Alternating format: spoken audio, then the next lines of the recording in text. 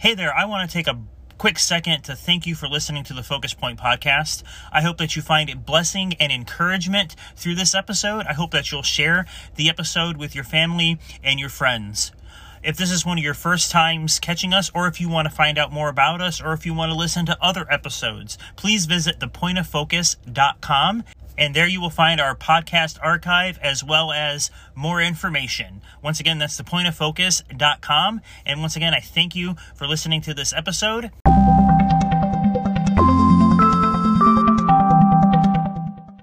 Well, go ahead and grab a copy of the Bible, whether it's paper or electronic. Go ahead and get it opened to Romans chapter 8. Verses 31 through 39 is where we're going to be today. And I've got a special thing that God has laid on my heart that I believe now is the appropriate time to share. And I wrestled a little bit with it because we're in this series, Journey to the Promised Land, and I'm not really quite sure how it fits in. And so it's kind of like it doesn't fit in. So we're just going to kind of do a special episode away from the Journey to the Promised Land series, but it still kind of goes with our word of the year. So it's kind of like a mixed bag that I'm feeling right now. But we will return to the Journey to the Promised Land series in the next episode as we continue going through the first 6 books of the Old Testament in that series. So where we've been, if you're a little newer to the podcast here, if this is your very first episode, we've been in, as I've said before, a series called Journey to the Promised Land, and it's been a year-long series, and throughout that series, we've done little mini-series with throughout the different first 6 books of the Old Testament. So in Genesis, we had a series on Genesis, and we did a couple series within that series on Genesis, and now we've just concluded our series in the book of Exodus. And last week was a barn burner, as that was one of the longest episodes that we've produced here on this podcast. So we had a lot to cover. We covered a lot of ground. And as I said last week, if there was a lot that we covered, so I would encourage you to read Exodus 16 through 40 and just kind of see for yourself some of the content. But we really kind of zoomed in on what I felt God was having us look at as we continue on with our focus on this idea of journey and this idea of faith and the overall big idea of that series. And so I say that because this is a little bit different, okay? And I'm going to share a story. It actually came from my vacation that I took about a month ago. And so I'm excited to share this with you. But as I prepared to go on a vacation, so about a month ago, I went on a vacation to Myrtle Beach. And it was the first time that I'd been to the ocean in a while. My 4 kids, it's been a while. I don't think they've ever been to the ocean. And so it was kind of like a first time for them. And they were surprised by the saltiness of the water and the different kind of not texture, but like the waves come in and like it's a little bit different than a lake like they're used to. And so we had fun there. But a couple years ago, I shared right on this podcast. The episode is called 6 Rocks, and I shared in that a moment that I had with God while we were on vacation to Mackinac Island. So you can go check that out. It's back from 2021, because we didn't go anywhere in 2020, so 2021, sorry, I was trying to kind of pinpoint where that was. Anyway, and I shared in that episode, like I said, it's called 6 Rocks, it's in our archive, you can go back and look at it, but I shared a similar kind of story, and this is no different, except this one was a little bit different. When we were in Mackinac Island, and I'm not going to share too much of it because I encourage you to go listen to it so you can get the full idea. But as we were in Mackinac and we were biking around the island, we stopped and we were kind of playing with these big rocks. We were kind of stopping for a break, and we saw other people had kind of stacked these big rocks, and so we were just kind of messing around, and I stacked mine, and God gave me just a thought there, and I was reminded of Joshua chapter 4 in that moment. And in Joshua 4, like, they build an altar of 12 stones to God because he helped them cross the Jordan River, and it's a reminder of how they crossed the Red Sea. And we'll talk more about that also too as we revisit Joshua chapter 4 in the coming weeks as we continue on in the Journey to the Promised Land series. And so So that was that kind of how that came up. But this one was different, like I said. So this year, God gave me something different. He gave me the word ocean. And I was kind of like, okay, yeah, I'm going to the ocean, but I don't know exactly what that means, why ocean is what you want me to think about. But in reality, it was God putting like glasses on, putting like a lens on, right? And a little bit of a rabbit trail here, but when we view situations or circumstances, right, through a certain kind of lens, we see them through that lens. I've used this illustration before, and we haven't really talked about it yet, but it's kind of when we think about what Jesus did. Okay, we've kind of talked about that when God came down to Mount Sinai. The people of Israel couldn't touch it, get close to it. Even when Moses was God was in the burning bush, and Moses couldn't come any closer. It's this idea that we can't be in the presence of God because he's holy, and we are broken and sinful and incomplete, and sin can't be in his presence. That's why he kicked Adam and Eve out of the garden. So what happens is Jesus died on the cross for us, and he was that payment for sin. That's why the veil tore in the temple, because now we can be in the presence of God through Jesus, and God looks at us through the lens of Jesus and what Jesus did. So how we look at stuff is very important. Okay, just like I've said it before with the Bible, we can, with a certain lens on, like whatever season of life we're in, whether we read a passage when we were 10, then we read it again when we were 20, we read it again when whatever season of life we're in, whatever lens is on is how we're going to view that text. That's what I believe about the Bible, that it's alive and it's active, and there are people that, you got to get the context, and you got to like all this stuff, and it's like, no, if God's word says that it's alive and it's active and it's God-breathed, and it's useful for correction, for teaching, for training, and all of that, and it's meant to pierce us, and it's meant to correct, and it's meant to do all of that stuff, then it's meant to talk to us where we're at. Some of us aren't at a scholarly level to understand the Bible. I know I'm not, and there are pastors on this planet that aren't. And there are pastors on this planet that have studied the Bible and have forgotten what they've studied because now it's viewed in a different way, because how we view the Bible is through this lens of what we're experiencing or what God is having us focused on. Like, I've found stuff in Genesis and Exodus, as we've been talking about that this year, that I didn't discover before because I put this lens on of journey and this idea of faith, and now we're kind of seeing these things pop up. So God, using that same kind of thought, God had me put on the lens of ocean. And I thought about it, and I thought about it. I thought about what I might see while we were there. And so we get there the night before, and we were supposed to go to the beach. But due to the long car ride and some of the situations with my wife's health, we were unable to go in the evening time for like a sunset kind of thing. And so we went the next day. And, you want, just like any kind of beach or any kind of waterfront, whether it's a lake or what, you kind of sometimes go up a hill, if you will, and or maybe like up a dock, or kind of like you kind of have to walk up and over some kind of thing, the dune part. And when you get up there, like you step up there, and with the lake, like you can see some different, you can kind of see, it feels different.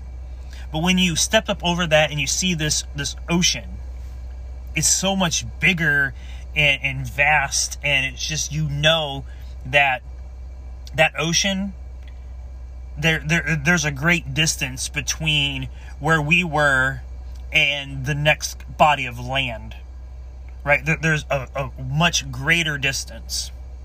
And so I walk over there and I see that, and I had been to the ocean before, but it's been a while, and to the normal like view, it doesn't look any different than like a lake, like one of the Great Lakes or any other, it doesn't look like that. And so I get up there though, and what God gave me was Romans chapter 8. And he's like, ocean, and I'm looking at it through this lens, and as I'm kind of sitting there, the kids are kind of out a little farther, getting knocked down and beat up by the waves that are come crashing in, and every once in a while, where I was sitting, you kind of get engulfed by the waves, because it kind of, the switches, washes you up, and sand and goes up your swim trunks and all of that stuff like that, which is an experience I remembered from my previous time at the beach. But I'm sitting there, and I'm just kind of watching them all play in the water and look for seashells and rocks and all the stuff that you do at the beach. And I'm sitting there, and it's like what I've already told you. It's like this ocean, and you can make an argument for this. I was like, this body of water that my feet are in on this beach, on this coast, this doesn't end. And I know we can make an argument about it, and we can say that but the oceans of Earth never end. They feed into each other, and we call them different things, and we've segmented them like we do our continents and stuff like that. It's kind of like North America, for example, like it's segmented into. But eventually it does end. But it's kind of like a similar thing. Like we've made it the Indian Ocean and the Arctic Ocean and the Pacific Ocean and the Atlantic Ocean, and these different, like we've named them different things, but its entirety is one body of water, and it's endless. And that's when I thought of this passage in Romans chapter 8. And so we're going to read that right now. Now, Romans chapter 8, it starts off in verse 1. It starts off, so now there is no condemnation for those who belong to Christ Jesus. That's like, we could talk about this, the one book, we could talk about it for probably a couple months. Just this one chapter of Romans. But when we get down to toward the end here, and verse 31, it says, what shall we say about such wonderful things as these? If God is for us, who can be against us? Since he did not even spare his own son, but he gave him up for us all, won't he also give us everything else? This is what we've been talking about.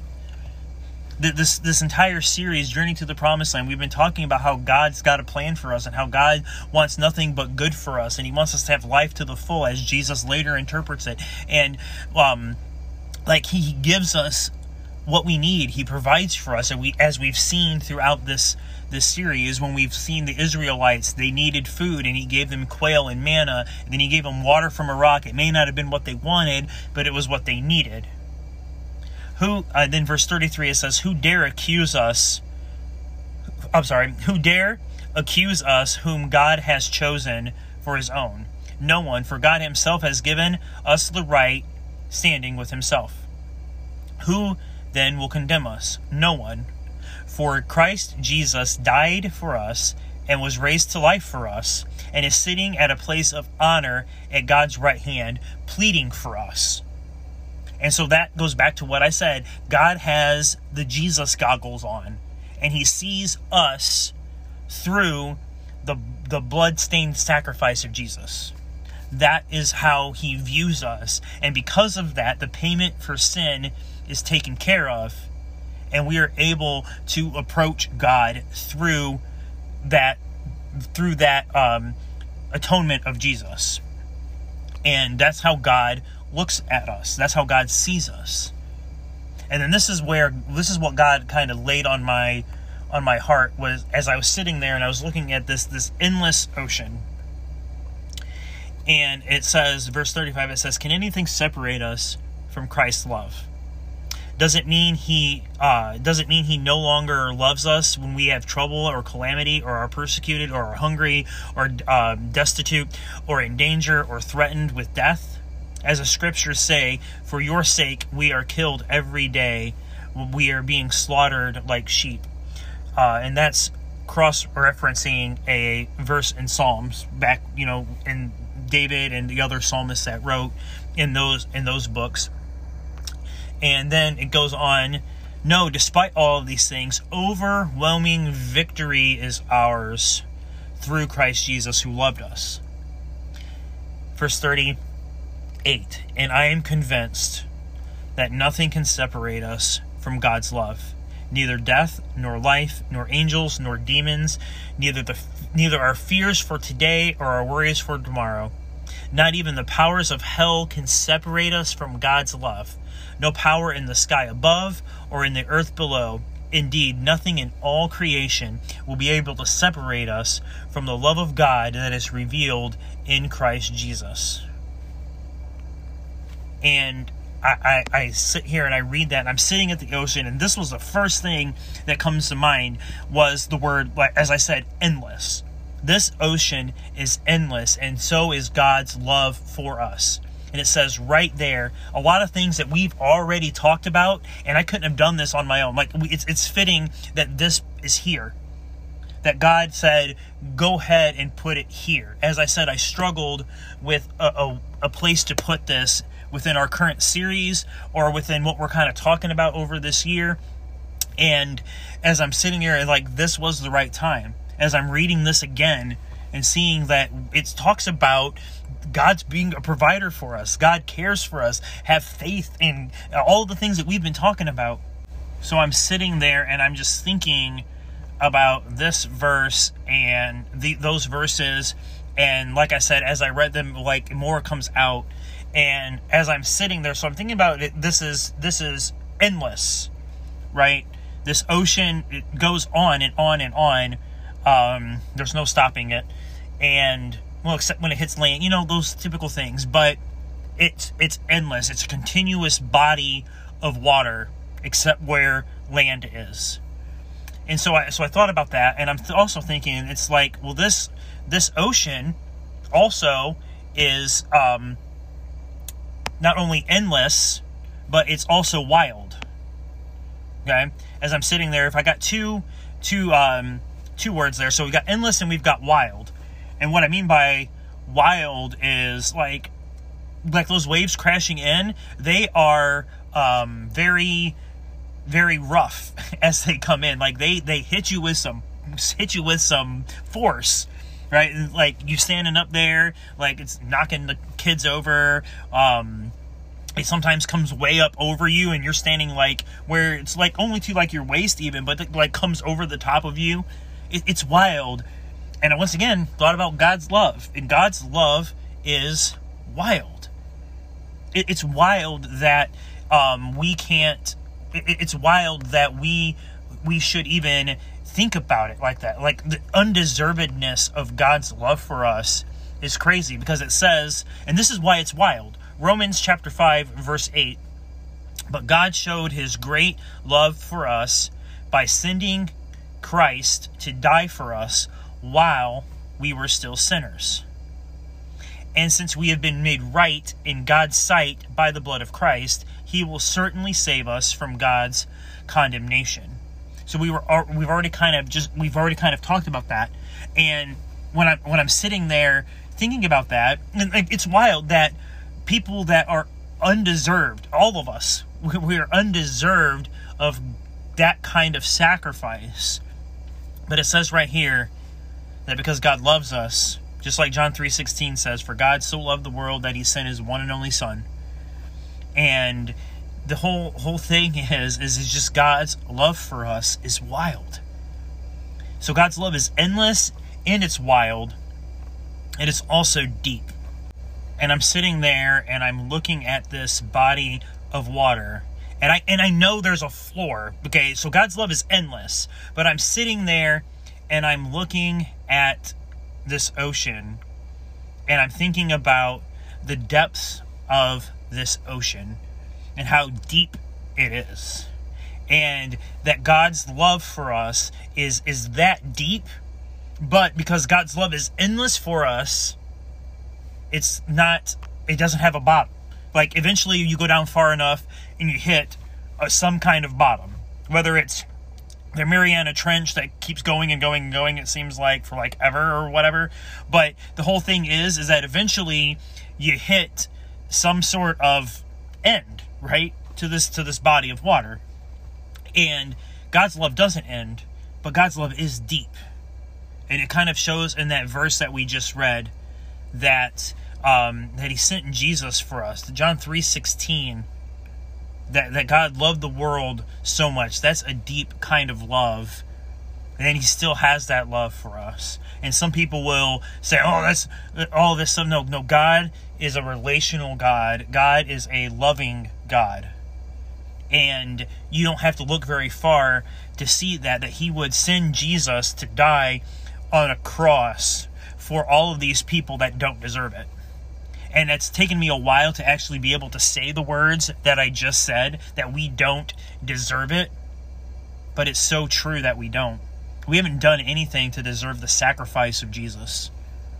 And so as I'm sitting here and I'm thinking about all of that, and I want to encourage you that God's love is for you, that God's love is endless, that God's love is wild, and that God's love is deep.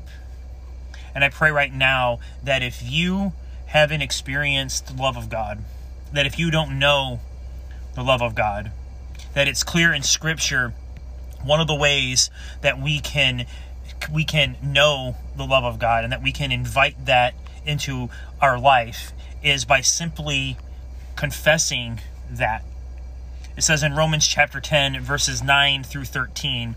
And what it is God's love, God's gift of salvation, God's gift of Jesus is exactly what it is. It's a gift. And just like any gift, we have to accept that. And so it's right here, and it's simple and it's easy. And I know sometimes church has made it, or even religion has made it so complicated about how this process goes. And really the Scripture has laid it out for us. That at the beginning, this very first thing, and I think because some people are like, we're way ahead of the game. But in reality, this is simple. From the first point, from what we say at the very beginning, when we decide that we want to come to Jesus, all it takes is just this. And then the rest gets straightened out as you journey with Jesus. Romans 10:9 says, if you openly declare that Jesus is Lord and believe in your heart that God raised him from the dead, you will be saved. For it is by believing in your heart that you are made right with God, and openly declaring your faith that you are saved. And Scripture tells us anyone who trusts in him will never be disgraced. Jew or Gentile are the same in this respect. They have the same Lord who gives generously to us all, to all who call on him. For everyone who calls on the name of the Lord will be saved. So if you're listening to this, whether it's your first time, whether it's not, maybe it's the first time you've ever heard that, but it's just that, it's that simple. It's declaring, it's admitting that we've messed up and that we have a need for a Savior, and that Savior is rich in love and compassion and kindness, and that God is the same person, and God sent this sacrifice for us, and that God sent Jesus to show his vast, to show his endless, wild, and deep love for us. So it's that simple. So if you're listening to this, wherever you're listening to it, if you want to just repeat those verses with me, or just at least this phrase with me, if you want to just say, hey, God, I know I messed up.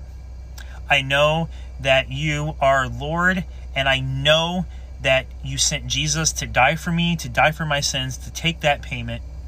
I know that you raised him from the dead. Please save my soul. If you repeat that, and you just pray these verses, or you just speak the verses, Romans 10, 9 through 13, and the Bible says you will be saved. For anybody who calls on the name of the Lord will be saved. So I hope that this encouraged you and blessed you. And maybe you're not ready for that moment right now, but I encourage you to keep it in your thought. Maybe you are, and I encourage you to rewind this episode and pray what I said. Pray those verses, Romans 10, 9 through 13, and God will save your life. Then you can sort out everything else. You don't have to be perfect. You don't have to be the best form of yourself. You don't have to have everything straightened out. You don't got to have all the paperwork in order. All you have to do is say what I said. All you have to do is say what it says in Romans, and you will be saved. And then you and Jesus can sort out the rest. You and Jesus can go on a journey of life together, and God and Jesus will help you figure out what's right and what's wrong, what needs to be changed, what needs to be corrected. So I pray that for you, and I pray that if you I pray that if you pray that prayer, that you would find a local church to get into. Don't do life alone. We talked about that last week. It's not good to do life alone. All the way back to the beginning of Genesis, it tells us that it's not good for us to do life alone. We need people around us. So plug into a local church. Keep listening to this podcast if you need to, but get into a local church with actual people that can come and help you. And I encourage you to do that. So I hope that this blessed you. Like I said, I hope that you'll take the time. If you didn't and you still feel like God's calling you to do that, that you'll go back and you'll pray those verses, or you'll listen to what I said and repeat it with me. And God will save you. God's here for us. God wants the best for us.